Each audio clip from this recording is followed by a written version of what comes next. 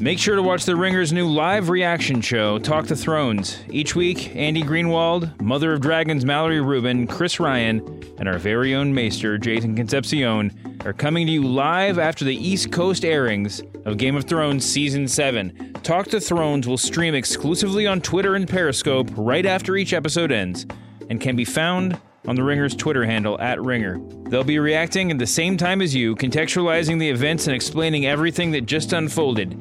Again, the show is called Talk to Thrones. You can stream it live after the East Coast airings of Game of Thrones Season 7 on our Twitter and Periscope, @Ringer. What's up, guys? This is your girl, WWE superstar, the legit boss, Sasha Banks. Hey, this is WWE superstar Braun Strowman. My name's Kevin Owens. I'm Shinsuke Nakamura. I'm AJ Styles, the phenomenal one, if you will, and you're listening to The Masked Man Show. And you are listening to The Masked Man Show. And you're listening to The Masked Man Show.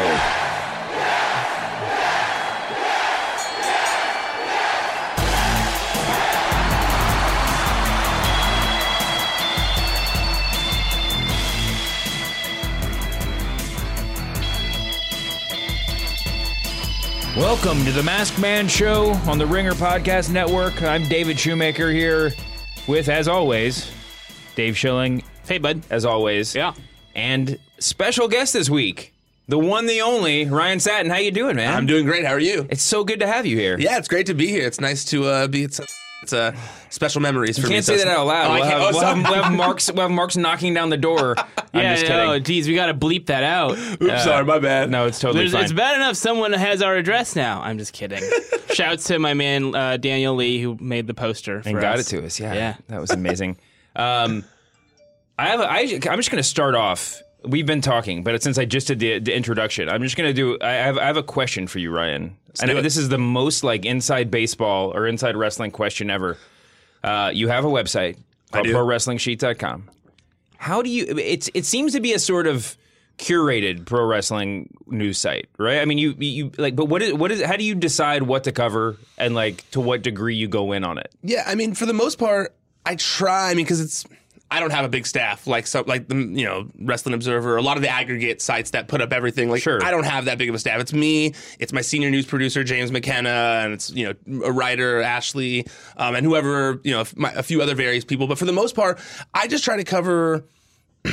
I try to look at it as not necessarily professional wrestling news, but news about professional wrestling. Sure. Like, I try to have a little bit different of a view on it. So I try my best just to do what I think people are going to care about. Like, what people are talking about, what people are interested in at the time, something that, like a compelling video that people might find interesting. So not necessarily like the rumor and conjecture that some of the other sites have maybe been based on in the past, which is kind of, I know wrestling fans love that kind of stuff, but me personally, I just kind of like to look at facts because I get so like, I hated growing up looking at wrestling news and saying like, oh, I wonder if that's going to be true, or like, that'd be cool if that happens and stuff like that. So I really try to only do stuff that I can stand behind, like stuff that I know is factual, so that's why I try to stick to like injuries and signings and, things that's more of like how you would see a regular sport being covered, Sure. like a baseball or a basketball or something like that.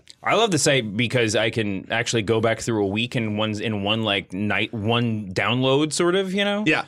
He hit most of the high points. It gets like to the stuff, and it actually hits the stuff I'm interested in more than anything else. I mean, most of the sites out there, thank God they're exhaustive, because when I start Googling for information, it's there. I have nothing against those sites. I'm the same way. I like that they're out there. I mean, obviously some of those rumors and conjecture that I see out there help me work on stories to find out if they're legit, if they're a rumor, if there's any factualness to it. And so I have nothing against those. But, always growing up, when you'd go to a wrestling site, and it still happens a lot, and nothing against them, but me personally, it always frustrated me when I would go to a site and it would say, Braun Strowman update, Charlotte picture, and ratings all in one headline, all in one thing together. Or like SmackDown Superstar injured, and you click on and it's just like like one of the Colognes stubbed their toe or something like that. Yes. I think it's important that you're trying to innovate a form that has been the same for years now. Like, I still feel like the Observer and the Torch, God bless them for doing their work, are still working on the business model and the aesthetic model from the Attitude Era. And it's like, who's doing the stuff that's going to take wrestling journalism to the next level? And I think you guys are doing that. Well, thank you. I appreciate that, because that is one of the things that always drove me crazy, was just the aesthetic of it. I always felt like if there was a story out there that I saw on one of those sites, I couldn't necessarily share it on my Facebook wall or on Twitter, because it had so many other things in there, and you have to like search for the actual thing that you find interesting in there. And so I was trying to give people a place where there's one story, and you can all discuss this one story at a time and stuff. And look, when I first launched the site, I obviously went a little hard on the free aspect of things, because I was frustrated at the time, But in the time that's passed, it's been like 2.5 years since I launched the site. Like, I understand why people pay for news. Like, I'm not against people paying for news and stuff. I just feel like growing up, like, it always frustrated me when I didn't have money as a kid, and I couldn't necessarily pay for the Observer or Pro Wrestling Insider or something like that, and I had to use WrestleZone or Raja WWF or whatever. Like, I had to use all those sites to try and find the information. And it always frustrated me that it was stuck behind a paywall, and that it was kind of like this little inside clique of people that you had to pay to be involved in. And that always frustrated me. But I get why people do it, and I'm not like against it at all. Well, it's funny that you should mention that, because behind the paywall, Dave Meltzer has reported, I think just yesterday, that the WWE Network subscription numbers are a huge disappointment. Genuine disappointment, sorry. And there are cutbacks to come. I think the implication is that it's talent cutbacks. He said nobody, I guess the takeaway is that WWE is not in any financial trouble, but they promised the shareholders a lot a year ago, and they're not, and like the numbers are way down post WrestleMania. Mm-hmm. I don't even know. I mean, there's a lot of information there, and it's not terribly shocking, based on stuff that we all hear. Totally. I guess the thing that I keep coming back to is that they found it took them 1 month to find the hardcore audience with the WWE Network. Less than that. It took them 24 hours. Everybody signed on. Yeah. And then, obviously the numbers go way up at WrestleMania time when they start handing out these 3-month subscriptions. Like, that's a way to get sort of peripheral fans. But I think that the people that they're getting with the free subscriptions are streamers. Like, they're not. Oh, yeah. Like, people cord cutters. People who are aware that they're getting, cord cutters, but also people that just aren't paying for it otherwise. Totally. Right? Because if you're aware enough to know they're giving it away because you're watching Monday Night Raw, then like you've already made the decision to not subscribe to the network, right? It's always blown my mind that they don't just run 30-second ads on Monday Night Football to get the people who were watching during the Attitude Era who have disposable income falling out of their pocket. I mean, but that's a different place to spend your money than they're used to spending their money. They think that they can advertise, and historically that's what wrestling has done, is advertise on your free TV show. And back in the day, obviously, they paid for TV time in the local markets. But now they get paid for it. So advertise on your show for the value proposition, the spend, the pay-per-view, the merchandise, the whatever it is. And they don't understand how important it is to break outside of the wrestling audience. The wrestling audience is as finite as it will ever be. Like, this is it. Yeah. The 1.5 million, 1.6 million people who subscribe to WWE Network are, as you said, the hardest of the hardcore fans. Well, they're talking about cutting back on original network programming, which would be really sad because it feels like they only figured out what the hell they were doing within the past year. Yep. I mean, just like some of the UK tournament stuff, especially 205 Live, no matter what you think about it, is definitely a step in the right direction.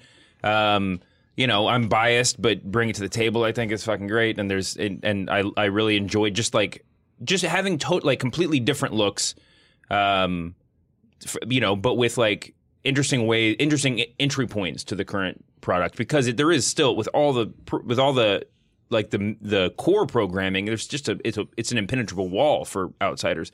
But it's just nuts to me that they don't program the network as much as they put on like like masturbatory, and I don't mean that as an insult, but masturbatory like attitude era nostalgia about 75% of the time. It's amazing that they're not more actively programming for people that haven't watched since the attitude era. You know, put up director's commentaries of big pay-per-views, put up like, hey, remember when, like reliving the past in a more straightforward way, and get those people, because I mean, I just said it, but like the business model of Netflix and Hulu and Amazon Prime is to charge an amount of money that you forget that you're paying every month. It doesn't matter if you watch. I mean, it's the auto renewal of subscriptions. Like that's the business model.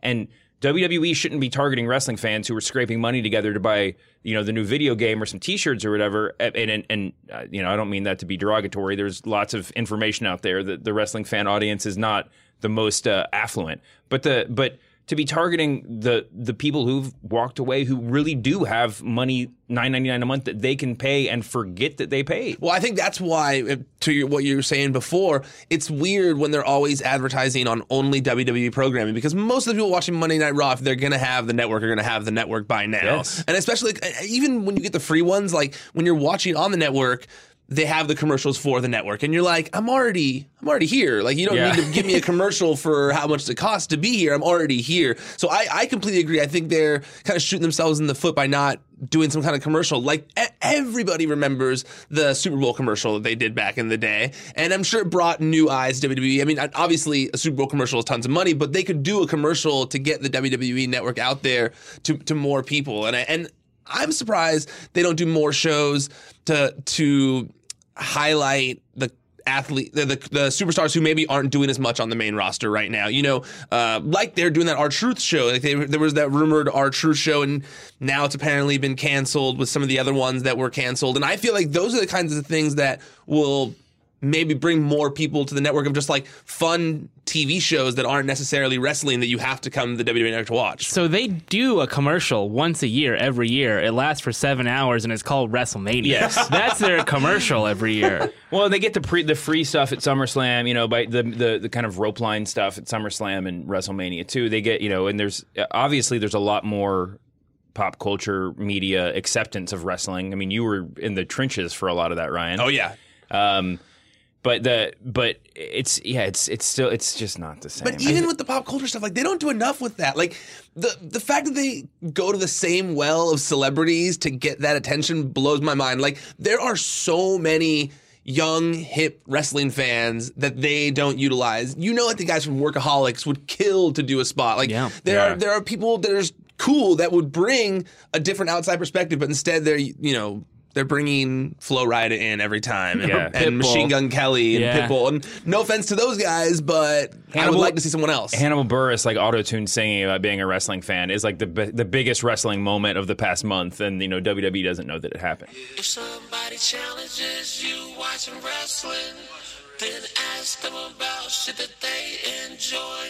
One thing the network has done really well are the sort of network-only tournaments, the UK Championship, and I'm not even going to try to fathom the concept that they would cut back on those. They have the Mae Young Classic coming out. Did you guys watch? Like they just released a video where they all introduced themselves. I'm staying away from it until it premieres. It was great. Well, that's part of. I don't think that's going to be like that's a separate thing. No, so you're safe on that. It's like a commercial, basically. Yeah, I watched it. It was cool. I liked it. It was more like ironically retro than Southpaw Regional Wrestling was, because it was all these girls, I cannot wait for this, but it's like they all came in with their existing indie gimmicks, you know, and it's all just sort of like just sort of like bad hairstyles and just like bad outfits, and like it's just like but it's so wonderful. I cannot wait. And they forced some of them to have makeovers unnecessarily. It felt like there was that rumor that there were people in the back, agents and whatnot, who thought they weren't hot enough for the WWE standard. Don't know if that's true. But that was a rumor. It's they're not hot. Like, does it like if it's not hot? I mean, if I don't even know how you gauge this, but if it happens and it turns out by some magical metric that they weren't hot enough, does that negatively impact? Like, how does that? Listen, take your regular brain out and put your lizard brain in. That report frustrated me too, because it was like when I read it, I was like, what were they trying to say there? That's such a shock. You would never say, there's thought that this guy didn't get signed because he's not hot enough. It's probably a weird thing to say. Well, we do have these guys didn't get signed because they're too small, and now they have 205 Live, but never because they're not pretty enough. Oh, no. I mean, I guess you see the reverse, which is like, Finn Balor and John Cena. I mean, guys who are, pretty traditionally attractive get the big pushes. But, Yeah, true. Although Finn Balor's been getting a little bit reduced. Let's talk. I mean, unless you guys have any other hot Mae Young takes, that sounded bad. Remember when she gave birth to the hand? Yeah. Yes. Is your hot take that was your favorite That was WWE a cool segment? angle. Anyway, speaking of Finn Balor, let's just jump right into Monday Night Raw. Sure. I have a couple of thoughts on Monday Night Raw. First of all, I forgot to tell you this at the top of the show, Schilling. Your name is Dave from now on. We're dropping your last name. You are just Dave. Of course. That's a normal thing to do. Easy enough. When you've already established someone's name, you then take some of their name away. What the hell is that? Elias Sampson's who we're talking about, obviously. If you don't know, he's no longer Elias Sampson. Now he's just Elias. I feel like we had the same level, a similar level of outrage when Cesaro's first name was dropped, and I don't have any problem now with Cesaro. I mean, and Biggie Langston. And Neville? Biggie's a funny name. Neville, yeah. I mean, it's crazy that you can't just say we're calling him Cesaro or we're calling him Neville, but like the Chiron is going to acknowledge that he's not a one-named person. Like you can put his other name on there, but the announcers only say the official name. The shortened version. WWE and Vince McMahon are all about branding. You got to remind them every single time. I kind of always imagined that the take on Antonio Cesaro or Adrian Neville was that they, the names didn't quite sound manly enough, or like I was trying, but like. Elias Sampson, they got rid of Samson. Yeah, Samson was the tough part of the name. Yeah. Like, I thought if they were going to keep one name, it would have just been Samson. I kind of like the one. I mean, he is a sort of. He's not the rock star of WWE, but he is a musician in WWE. And I guess we already have a rock thing, star. It's Shinsuke Nakamura. We'll get to that man later on. The Elias thing, though, from what I've been told, Vince is obsessed with not obsessed, I guess that's the wrong word, but it's Vince who's it's a Jinder Mahal-like obsession where he has very much taken to this character, and it's Vince who's the one who's making all these decisions. And you notice when he first came, they got rid of the Drifter, and they've slowly gotten rid of each part of him, but it's definitely Vince who is very much picking and choosing how to like make that character better. I think Vince really likes Elias Sampson. Elias, sorry. I like him too, and I mean I've said before on the show that he looks like a video game version of Macho Man Randy Savage. He does, bigger muscles and full hair, but he's. I think I said this too. He's so compelling to me that I have no idea whether or not he's good. I mean, that means he's good in a wrestling way, but like, if you ask me to like talk about his ring style or whatever, I'd just be like, I enjoy watching his matches. That's all I have to say. Yeah. I mean, he's a very compelling figure. For once, Vince and I agree. On Raw, let's just start with this because we're talking about it. Finn Balor materialized in the ring during a Bray Wyatt promo. I'm confused at how he has magical powers when he's not in the demon costume. That's a logical issue agree. I have. You know what? Even in kayfabe, watching that, I didn't see it as a magical thing. I saw it as like, you can play head games, I'll just come out from under the ring. But like everyone else seems to think if we're going to believe that anybody can teleport, that was teleportation too. I was with you on that one. It kind of felt like he just like slipped a 50 to the light guy and was able to mess with Bray Wyatt a little bit, because that didn't feel full demon-y to me. He did do some demon-y teleport, right? Didn't he like teleport around the entrance ramp at some point during one of his entrances? Potentially. Some strobe effect of some sort. Anyway, he could have evolved. Demon King could have evolved a little bit. I think it's going to be a good match. I do. I'm interested in this. I'm definitely interested in it. I've only gotten I am the biggest Bray Wyatt supporter around, but I've been down on him the past few months. I think JoJo is the biggest Bray Wyatt supporter around.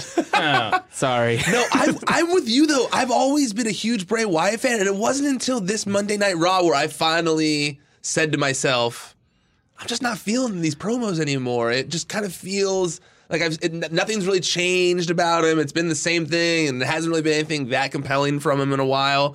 So I was the same way. I love Bray Wyatt. I think it's a great character, but lately I was just watching the promo, just feeling like it didn't have the same pizzazz that it used to, I think when he first debuted, there was an implication that he had a plan.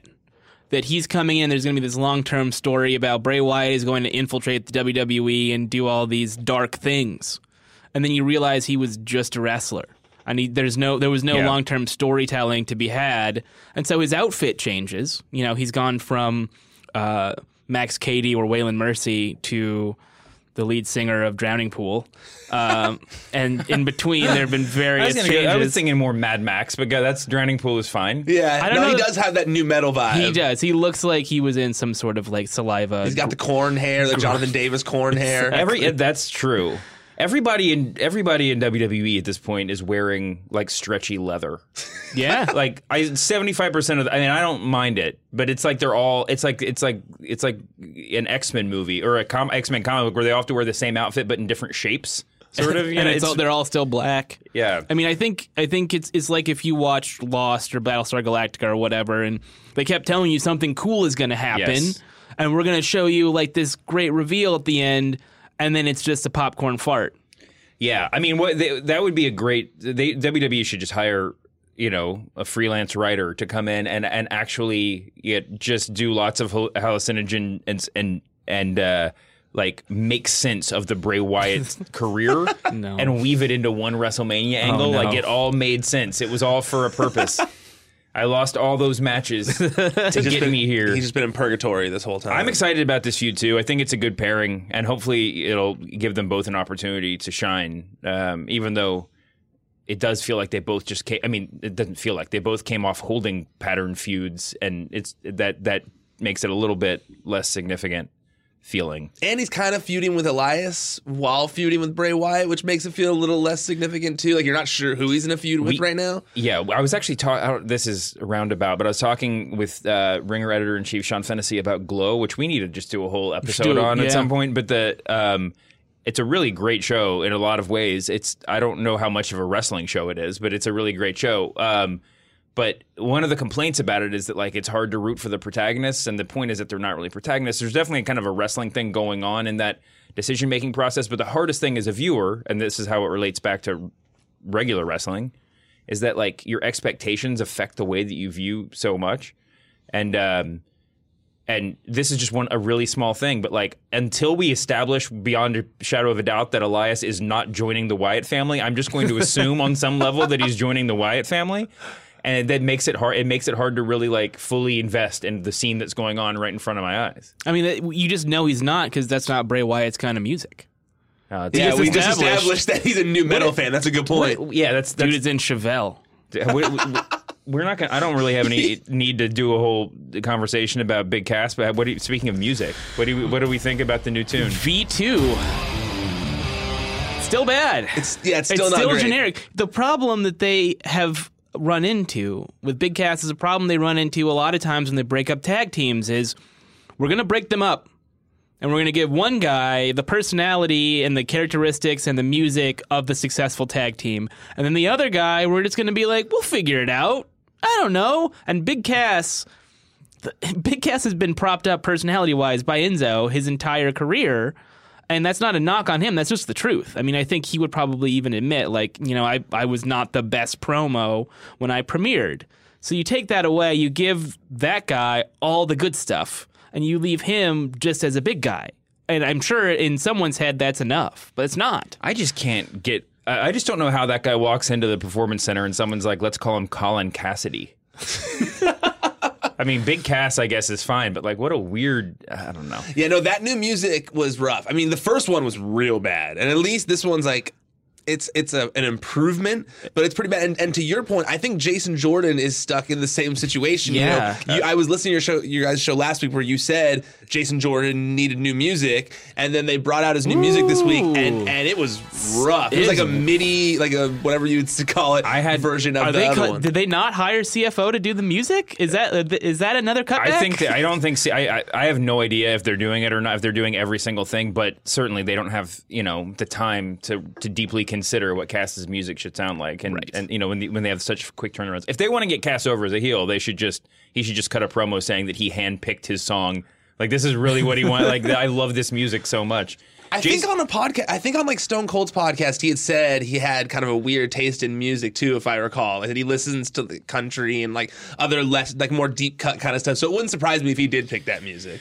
Back to Jason Jordan. I thought it was a lot of mixed opinions about that promo. I was into it.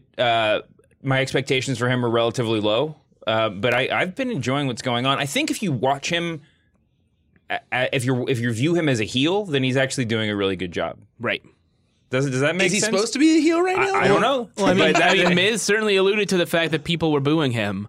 So if that was foreshadowing for an eventual turn, that's great. That's exactly the kind of forward thinking they need to be doing.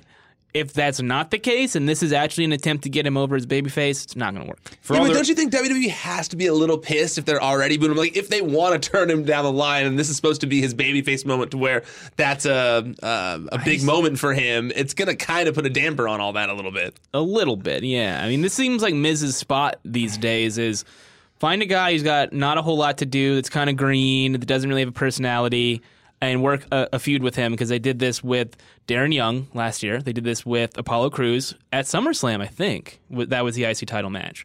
And now Jason Jordan. Miz is so good that he can help you along the way, but he's such a big personality that I fear that Jason Jordan's going to get lost in this feud. Miz is like the first boss in a video game. He's not the final boss. He's like the first one that's like kind of difficult that you have to face. He's so great, though. I mean, he's great. Oh, absolutely. But I like they give him. It's like, oh, well, we're thinking about pushing this guy, so let's give him Miz first. If he can do good with Miz, because Miz can do good with anyone, then we'll trust him a little more. Totally true. For all the ringer completists, the ringer basketball fans out there, I just got totally sidetracked by the fact that Jason Jordan and Jonathan Tjarks, our basketball writer and podcaster, sound exactly the same. How have you felt these past few weeks? Well, as you could imagine, it's been emotional. And how does it feel that these people, some of them, have been booing you? Against maybe your Towns or Embiid would be a problem, but it gives you that option against smaller teams. They have the same voice. Anyways, that we'll see where that goes. The big hit from Raw, obviously, is the main event, and I guess the segue here is like, speaking of guys we don't know if they're faces or heels.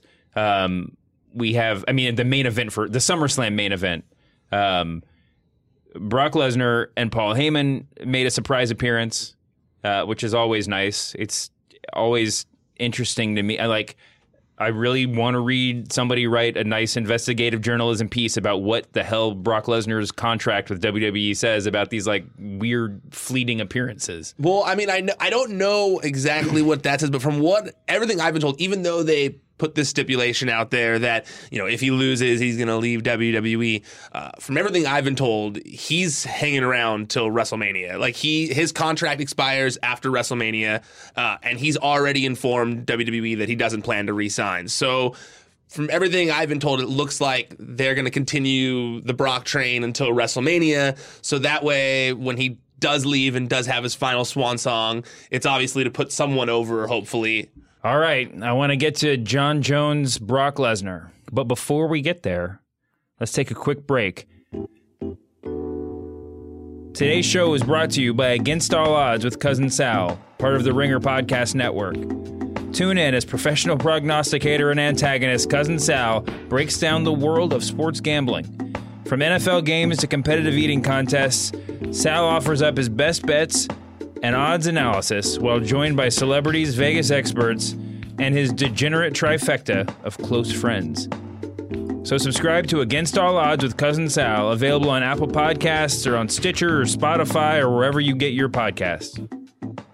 So the big, the wrestling news of the week, Hannibal Buress aside, was that was that John Jones won the UFC Light Heavyweight Championship in his return from numerous layoffs, beat Daniel Cormier with a really disturbing concussive leg kick, and immediately called out Brock Lesnar in the aftermath.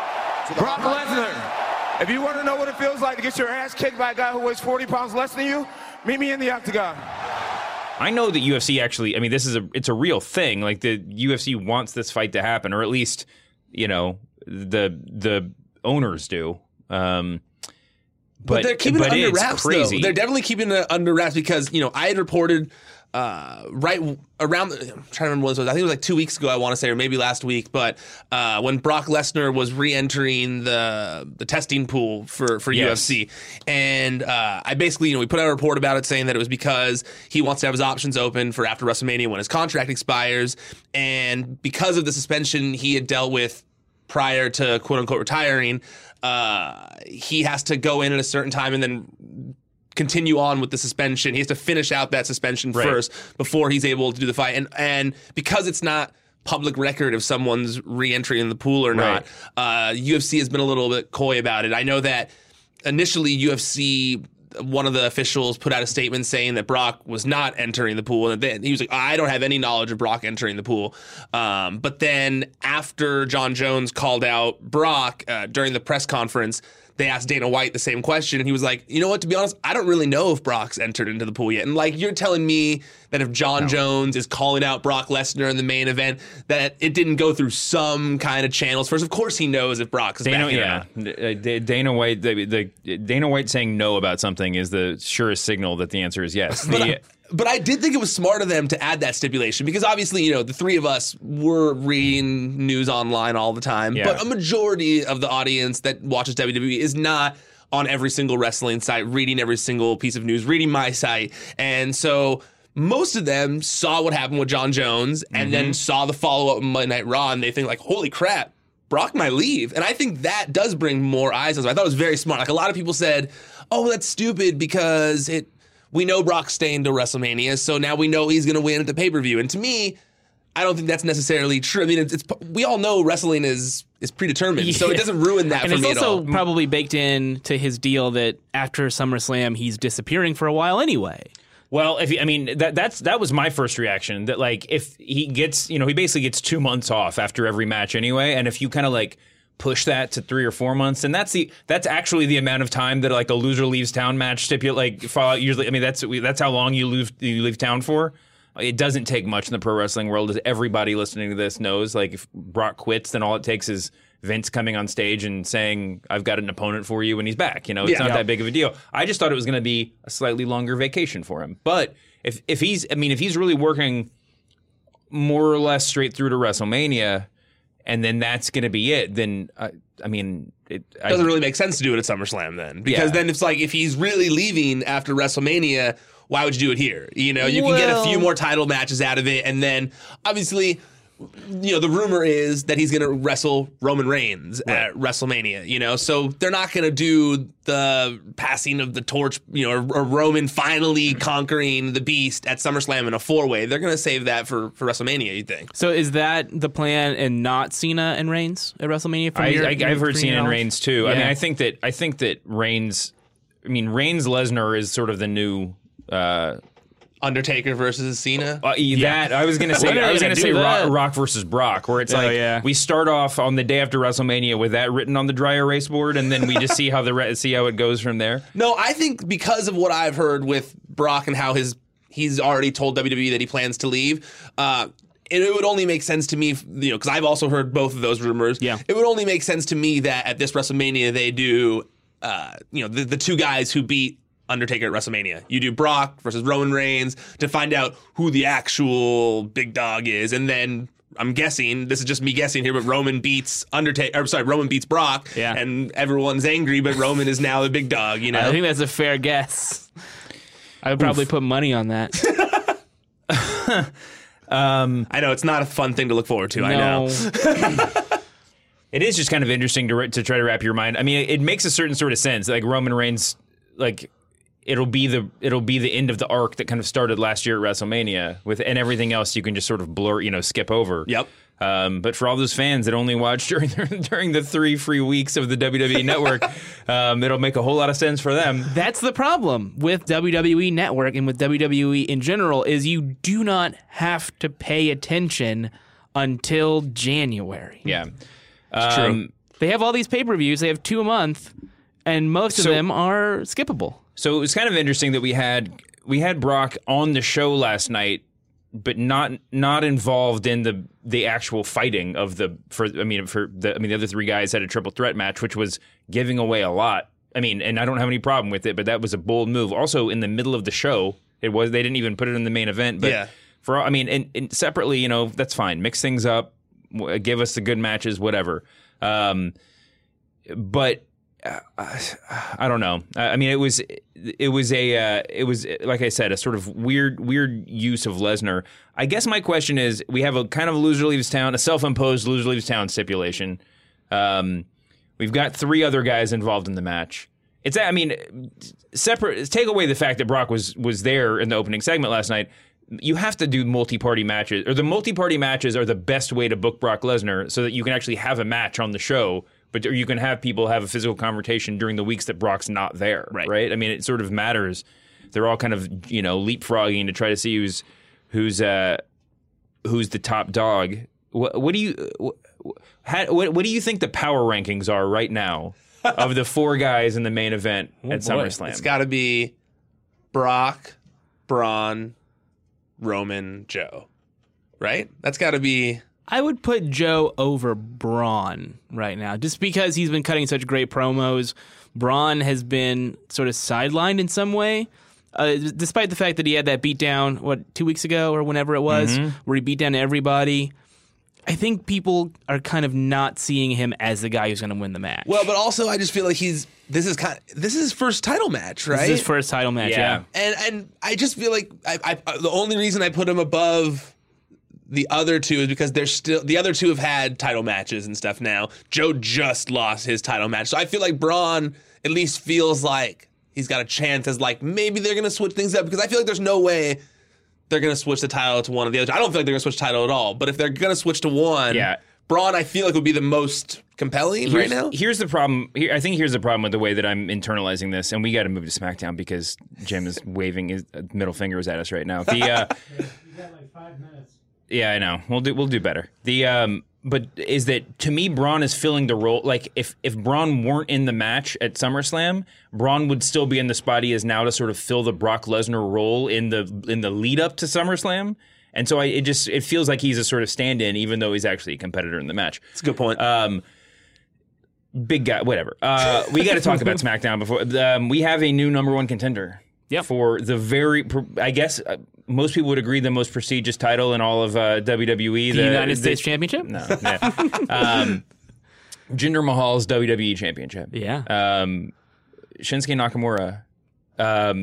It's very fitting that as the G1 is going on, Nakamura legit suplexed John Cena onto the top of his head. Brutal. And I mean, what a crazy sequence. It was nuts that it happened, and then it didn't seem like there was, I mean, clearly in the ring, they were like, holy shit, is everything okay? But the production team was just like, let's cue up those replays. Like, we're going to, they had like so many, and they got slower and slower with each one, too. Kevin Dunn has a hot poker, and he's like, another. Give me another. I guess to me, it's just, I mean, I'm not going to be a Puritan about this. It was a little bit weird just because, like, that's a sort of injury that, like, you might only find out it's an injury a month later or something. Just like how people were mad at the UFC fight when they interviewed Cormier right after getting the crap kicked out of his face, and he was crying, and people are making a meme out of it. He might he'd been dealing with a concussion or something like that. Luke Kuechly did the same thing when the Panthers player, when he got concussed. He just cried in the post game interview because it's just like that's a symptom. Yeah. Like he's seriously addled. I mean, whatever.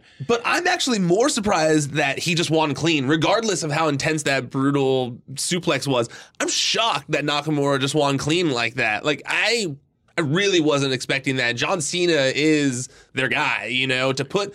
That's a huge thing. That's like when he put Daniel Bryan over at SummerSlam to me. But he did it on an episode of SmackDown. That was crazy. So kudos. I mean, that's some gutsy booking by whoever's writing SmackDown right now, because to bring Cena back, to give him just the most Super Cena push possible, to have him come out last week and cut that promo on Jinder that's just like, all right, here we go. Like, we know what's happening here. This is Cena versus Jinder for all the American flags in the world.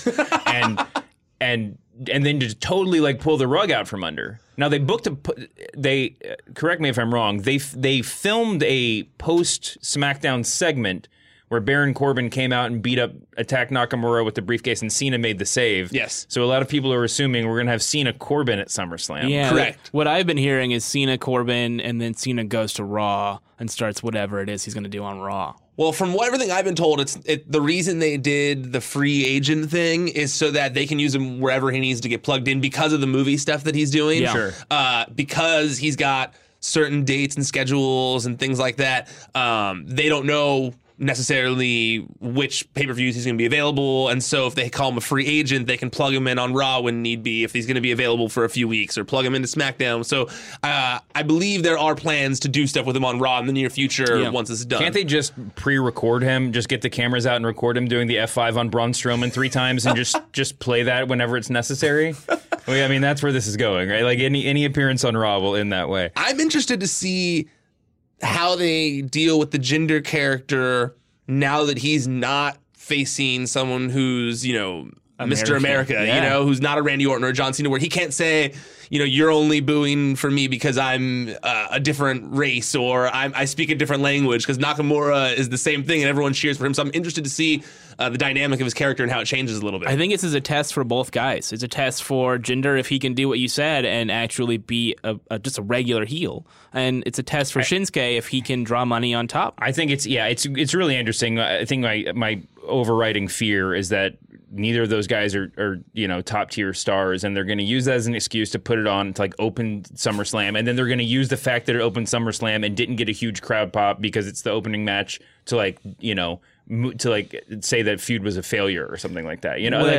There's a self-fulfilling prophecy that goes on sometimes. I couldn't agree more. They love doing that kind of thing. But this is probably the best possible crowd to do that match in, because it's Brooklyn, it's NXT territory, people are going to be behind him. I think it's going to turn out okay, but to your point, they love trying to screw over their own talent. And, I think if we were going to watch a pay-per-view and it's the first main event match between Nakamura and Jinder, people might look at it as, is that really worthy of main event in a pay-per-view that people have to pay money for? Sure. So it makes sense to kind of do the first one of these guys on SummerSlam, and if they're able to prove that they can put on a good match, then maybe we'll be a little more, okay, I'll accept that as a main event down the line. It's also it's going to be interesting to see what happens. That's the way wrestling works. I guess there's nothing exciting to say, but this would be a really weird match for Nakamura to lose. It makes more sense for Cena. It would have made more sense for Cena, or like Orton just did, to lie down for Jinder Mahal than Nakamura, who's on the upward trajectory and still trying to establish himself. Orton, by the way, is now feuding with snap of the fingers with Rusev, and I'm totally into this.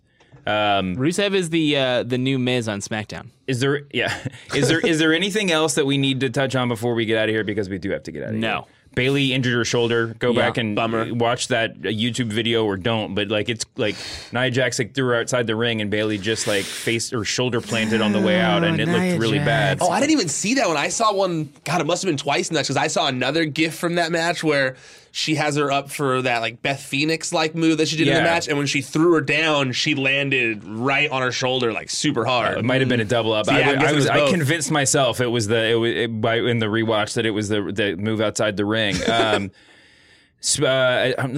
running through my notes real quick here. Big Kevin Owens news. Congratulations on him for growing 6 inches, because he's much closer to Shane's height backstage this week than he was last week.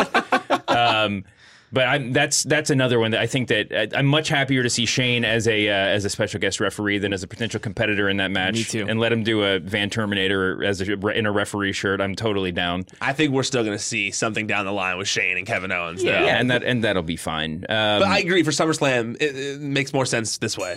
I think that's it. Do we have, before we get out of here, closing segment? Who do we think is attacking Breezango?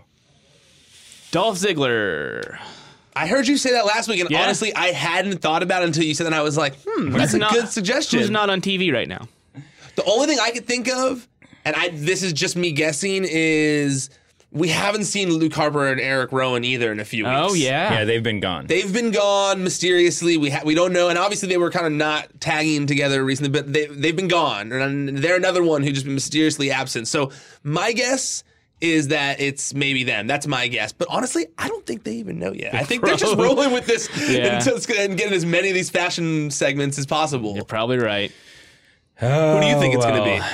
I was thinking earlier it should just be Bray Wyatt. Just have him, just whatever.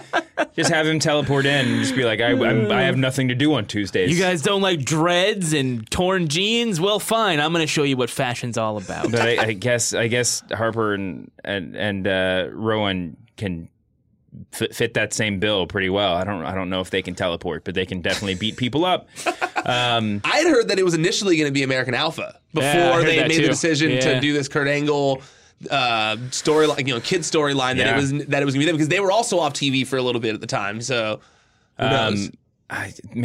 He has to be a heel. If he's not a heel, then I just can't. Jason Jordan. I'm holding you to this. All right. It's the only way that it works. They should bring back Hornswoggle and just to like ape off all of the Game of Thrones hype right now, have a WWE's own Battle of the Bastards between Hornswoggle and Jason Jordan. And then send him to 205 Live when the feud's over. There we go. Did you guys see it? Oh, that was good. Okay, go ahead.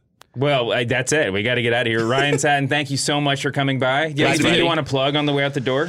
You can check out my website, ProWrestlingSheet.com. We talked about it before. It's free, exclusive reports and fact-check news. You can find me on Twitter, @RyanSatin. My website is @WrestlingSheet. And you can find my show. It's the Sheet Podcast, available every Friday on iTunes. And it's live on Dash Radio every Thursday from 8 to 10 p.m. Eastern.